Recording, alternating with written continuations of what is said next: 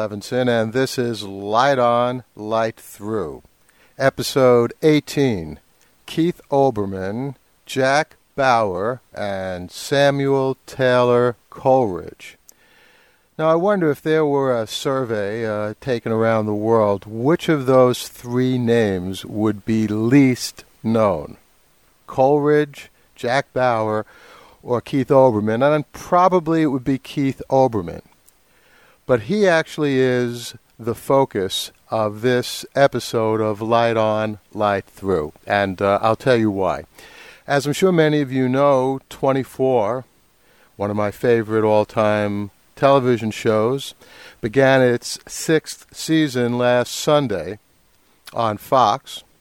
It had a total of 4 hours, 2 hours on Sunday night, 2 hours on Monday night. And on Tuesday evening, Keith Olbermann, on his countdown show on MSNBC, launched into what I could only call a diatribe about 24. And in particular, Olbermann was concerned that the portrayal of terrorism in 24 in general, but in particular, some specific things especially upset Olbermann. He didn't like the nuclear mushroom cloud that we saw at the end of Hour 4 on Monday night. He didn't like the terrorist bombings, the suicide bombings on buses in Los Angeles and around the country, which are part of the tapestry of the show this year. And not only did Olbermann not like those elements of the show, but he went as far as to suggest that the reason that Fox and the people who produce 24 had put them into the show was because they, Fox and the producers of 24, want to help the Bush administration rally support for the Bush administration's policy on terrorism. Obviously, what we're doing now in Iraq, Homeland Security. Now, there's no doubt that the Bush administration is in dire straits as far as popularity and approval among Americans is concerned. And I certainly wouldn't put it past anyone in the Bush administration to use any method they could, including a television show, to rally support. But let's look a little bit more carefully at Olbermann's suggestion that, in fact, what we're seeing on 24 may be, and this comes directly from Olbermann's countdown show, he said it may be a deliberate attempt of the combination of the Bush administration and the producers of 24 to get the American people more upset about terrorism and more upset about the possibility of nuclear suitcase weapons coming into the United States, blowing up in major American cities. So, first of all, with all due respect to Keith Olbermann and his logic, I think it's fair to say, unfortunately, that Americans don't need 24 or any television show to be concerned about terrorism. The news itself makes us concerned about terrorism. Certainly 9/11, certainly the Madrid and London bombings have far more impact than anything we could see on a fictional television show as far as making us concerned about terrorism. And by the way, the same, I think, applies to Muslim organizations who are concerned that 24 is stirring up Americans to be against Muslims. I think if there is an anti-Islamic feeling that Americans have, it's due to the fact that we can see with our own eyes what happened on 9/11, what happened in London, what happened in Madrid and elsewhere.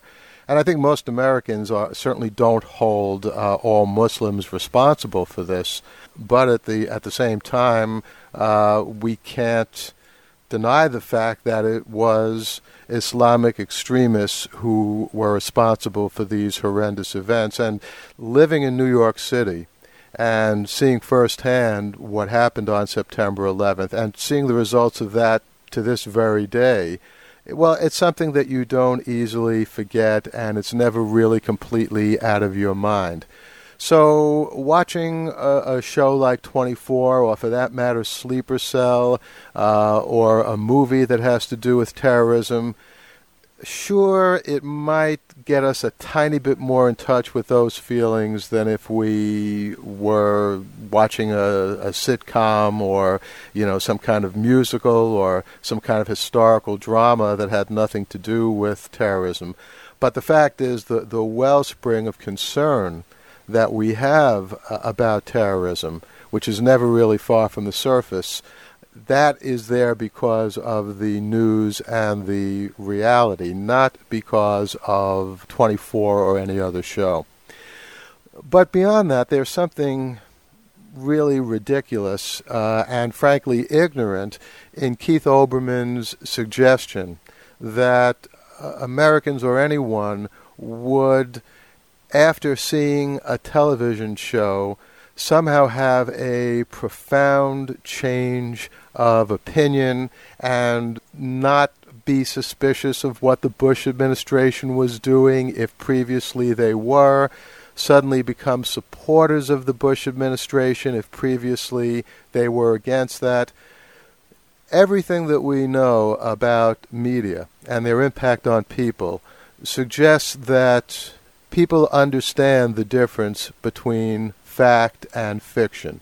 And this is a fundamental Jeffersonian principle. Thomas Jefferson, who believed very strongly in maximum freedom of expression, or what we would today call dissemination of information of all kinds, because Jefferson saw that human beings, although we can be misled, we're fundamentally rational and fundamentally able to tell the difference between fact and fiction. And as a matter of fact, about 20 or 30 years after Jefferson created with his colleagues, James Madison and James Monroe, the Bill of Rights and the First Amendment and all of these important protections to our freedom, about 20, 30 years after that, someone over in England, a great poet by the name of Samuel Taylor Coleridge, published his Biographia Literaria, which was his, well, that's Latin for his literary biography. And this is where Coleridge comes into the title of this episode of Light On, Light Through, because Coleridge, in his Biographia Literaria, wonders what is it in the human being that allows us to enjoy a poem. Obviously, Coleridge, a poet, was very interested in that. And he came up with what I think is one of the all-time most brilliant, insightful phrases to help us understand how we enjoy poetry. And the beautiful thing about this phrase is it can help us understand how we enjoy all fiction. And Coleridge wrote that we have to bring a willing suspension of disbelief to our reading of any poem.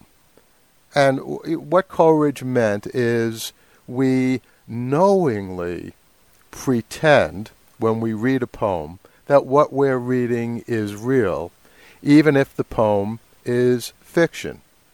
So, we get involved in the Iliad and the Odyssey and the great Greek epic poems. We know full well that Achilles may not have ever been alive, certainly isn't alive now. We know full well that the Greek gods were creations of the people back then. They were not real beings. We know all of that full well, and yet we can get totally enthralled in and enjoy those epic poems. Well, the same thing is true of today's fiction in our own time, Jack Bauer and 24.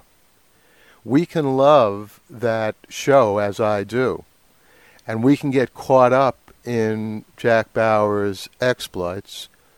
And what we're doing is we're bringing, in Coleridge's terms, a willing suspension of disbelief to those programs, and that's what is enabling us to enjoy them. But it's a willing suspension of disbelief, meaning in plainer English that we know full well that we're watching fiction on the television screen. When that nuclear weapon, when that suitcase nuke went off at the end of episode 4 of 24, does Keith Olbermann seriously think that there was even a single viewer in all of the United States who thought for a split second that that was actually happening? And yet, Keith Olbermann seriously suggests in his countdown diatribe that maybe 24 should be taken off the air. He couches that by saying, well, if the extremists, on the right-wing side of the spectrum are suggesting that maybe shows with certain sexual content shouldn't be on television, maybe by the same token, 24 should be taken off the air. And I don't believe that Olbermann is seriously suggesting that, but you know what? It's a dangerous thing. It's a very, very dangerous thing to begin bandying around talk of taking programs off the air. When Mayor Giuliani in New York City a few years ago expressed his dislike of an exhibit in a public museum and suggested that the exhibit maybe should be closed, and in fact it was not closed, but people were outraged, and I was among them, that a public figure, and certainly a mayor, would suggest that an art exhibit be closed down simply because he didn't like it. Now, obviously, Keith Olbermann is not a public official, but he does have a public podium. He does have a soapbox.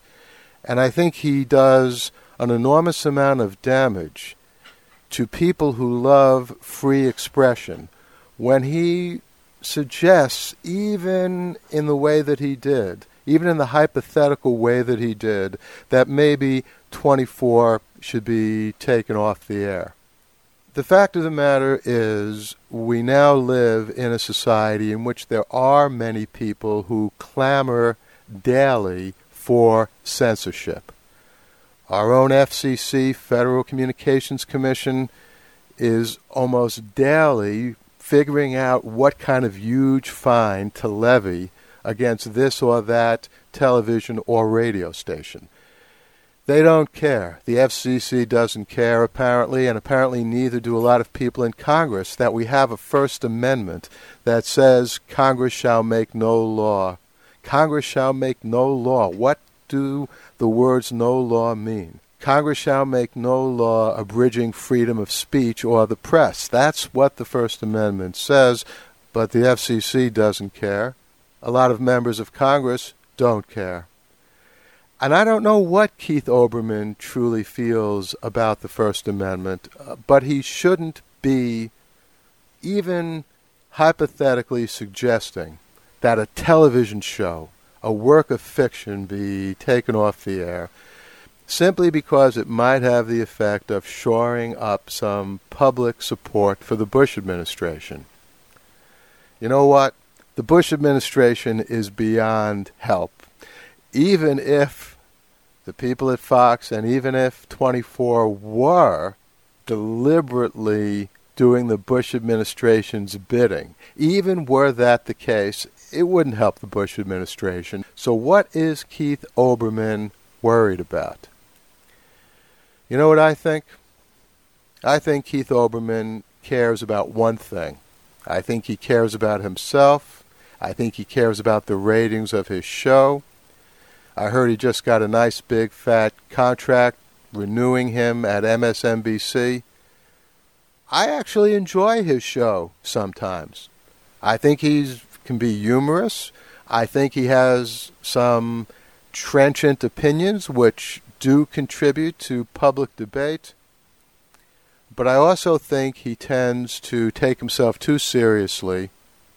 I think that he is interested only in what kind of impact his presentations can make. He and or his producers need to do a little bit more research before they go off and claim that a television show can influence public opinion the way he is suggesting, and even more so was somehow the result of a cabal between the people at Fox and the Bush administration. So, Keith, I think you owe 24 and the American people an apology. You have a little bit at the end of each of your countdown shows. You talk about the worst person in the world. I enjoy that bit a lot. I think it's funny. Well, last Tuesday night, Keith, you were the worst person in the world because you were pandering for viewers and you were, in effect, beginning to suggest that censorship of fiction simply because you don't like its possible political consequences was an appropriate thing. That's a very dangerous thing to do. Not that 24 has anything to worry about. Probably all this attention will increase its ratings, which are fine already. So I'm looking forward to the next episode of 24. And I'll be keeping an eye on Countdown to see what, if anything, Keith Olbermann and his producers do about the concern that not only I but many other people have about his trashing of 24. Now, if you'd like to actually see Keith Olbermann's rant about 24, it is now currently up on the MSNBC website, but actually you can go to paullevinson.blogspot.com and you'll find a link there. I don't know how much longer Olbermann's piece will be up, so no guarantees, but there is a link that you can easily click on. And let me also mention, I'm recording this on Saturday. Tomorrow, Sunday, at approximately 7:20 a.m., I'll be interviewed by Todd Leitz on KNX 1070 All News Radio out of Southern California. This is my usual weekly media spot, and I'll be talking about this very issue, about Olbermann's attack on 24. So if you have a chance, unfortunately the show, as far as I know, is not archived, but it is streamed live. So if you're not in the Southern California area, you can listen to it at www.knx1070.com.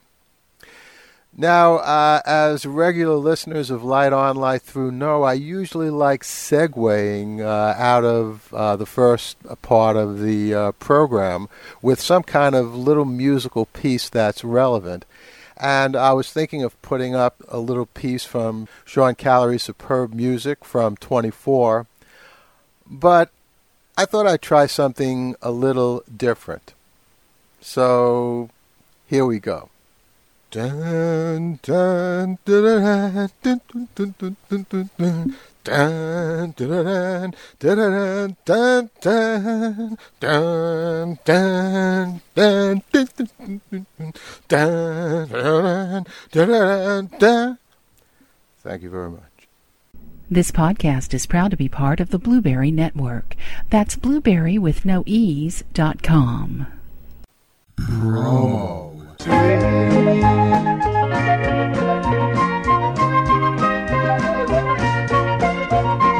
Well, thank you, Patsy Terrell, for that sweet blueberry announcement. And I think I also heard someone in there say promo suite, so you know what that means. It's time for our promos. And I want to, again, point you in the direction of Mike Thinks. He had a really good podcast a few days ago in which, among other things, he talked about a bizarre tactic that Yahoo seems to be trying out. And actually, I was a victim of it. If you're not careful, the Yahoo toolbar can take over your computer. And as a matter of fact, I don't know if there was a cause and effect, but about a month ago this happened to me, and shortly after my computer crashed. So if you have a chance, listen to MikeThinks.com, and he can spell out to you what you should be careful of regarding installing, almost without your knowledge, the new Yahoo toolbar. Now, I'm a big fan of Yahoo. I love their website, but this toolbar is a really annoying and even potentially damaging option. And there's also a podcast that you won't hear a promo for, but let me just tell you about it. It's called the Curious Eternal Podcast. And if you enjoyed what you heard on Light Through a few weeks ago when I did the podcast about Carl Sagan, you'll really love the Curious Eternal Podcast. The easiest way to get there is go to lightonlightthrough.com, look down the right-hand column, and you'll find a link that you can use to get to the Curious Eternal Podcast.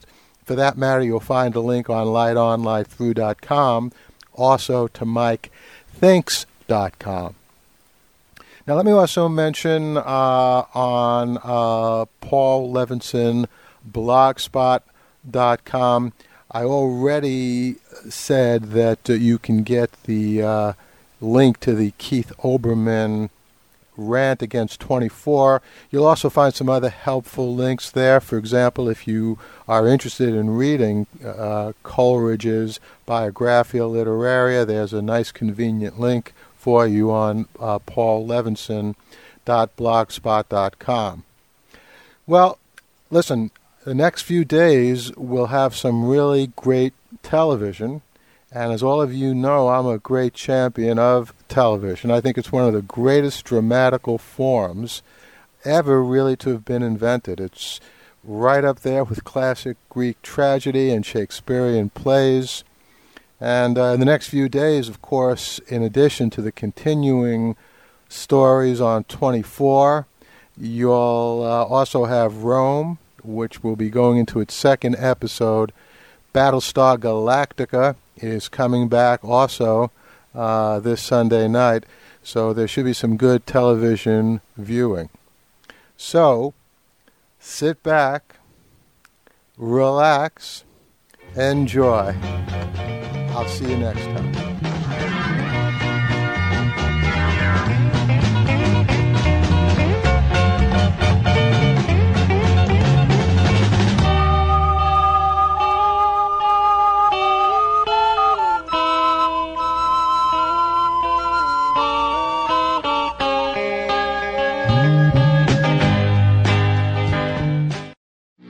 Check out the Mike Thinks podcast, www.mikethinks.com. News and current events with an opinion.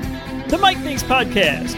It's the news you missed. www.mikethinks.com. Hey, publishing fans.